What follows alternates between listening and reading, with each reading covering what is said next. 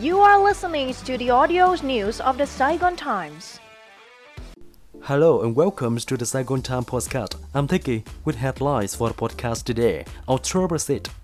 Vietnam sets new record for rice exports in 2023. Vietnam achieves an all-time high in rice export value in the first 9 months of this year, driven by the increasing prices of the spotted rice, reported the Ministry of Agriculture and Rural Development. Between January and September, Vietnam earned $3.66 billion from rice exports, up a substantial 40.4% compared to the same period the previous year. This achievement surpasses the previous record set in 2011 at $3.65 billion. The impressive result can be attributed to the rising prices of Vietnamese export rice and the reduction in rice supplies across various markets during this period.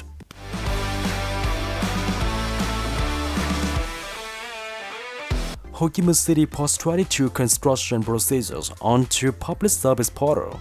The Ho Chi Minh City Department of Construction has publicized 22 administrative procedures in the construction field on the National Public Service Portal as part of its digital transformation initiative. Among the total 17 services, including one related to construction materials, 14 in construction activities, and 2 in specialized construction testing services, can be performed fully online. Meanwhile, 5 partially online public services are offered in 4 sectors, including technical infrastructure, real estate business, specialized construction testing services, and housing and office building. According to a representative of the Ho Chi Minh City Department of Construction, the initiative aims to ease the burdens on officers in handling files, reduce processing time, and facilitate transactions made by residents and businesses.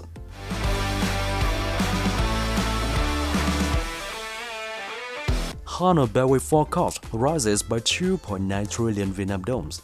After 1 year of construction, the cost of the Bellway No. 4 project in Hanoi capital area has increased by nearly 2.9 trillion Vietnam dollars against the original estimates approved by the National Assembly. In the report submitted to the National Assembly, the government said that the estimated cost of the project's implementation phase was raised as market prices are taken into account to determining the values of lands for compensation. In comparison to the original design, the total area of land for the project soared by 56 hectares to 1,397 hectares. The project is expected to be completed by 2026 and will be open to traffic a year later.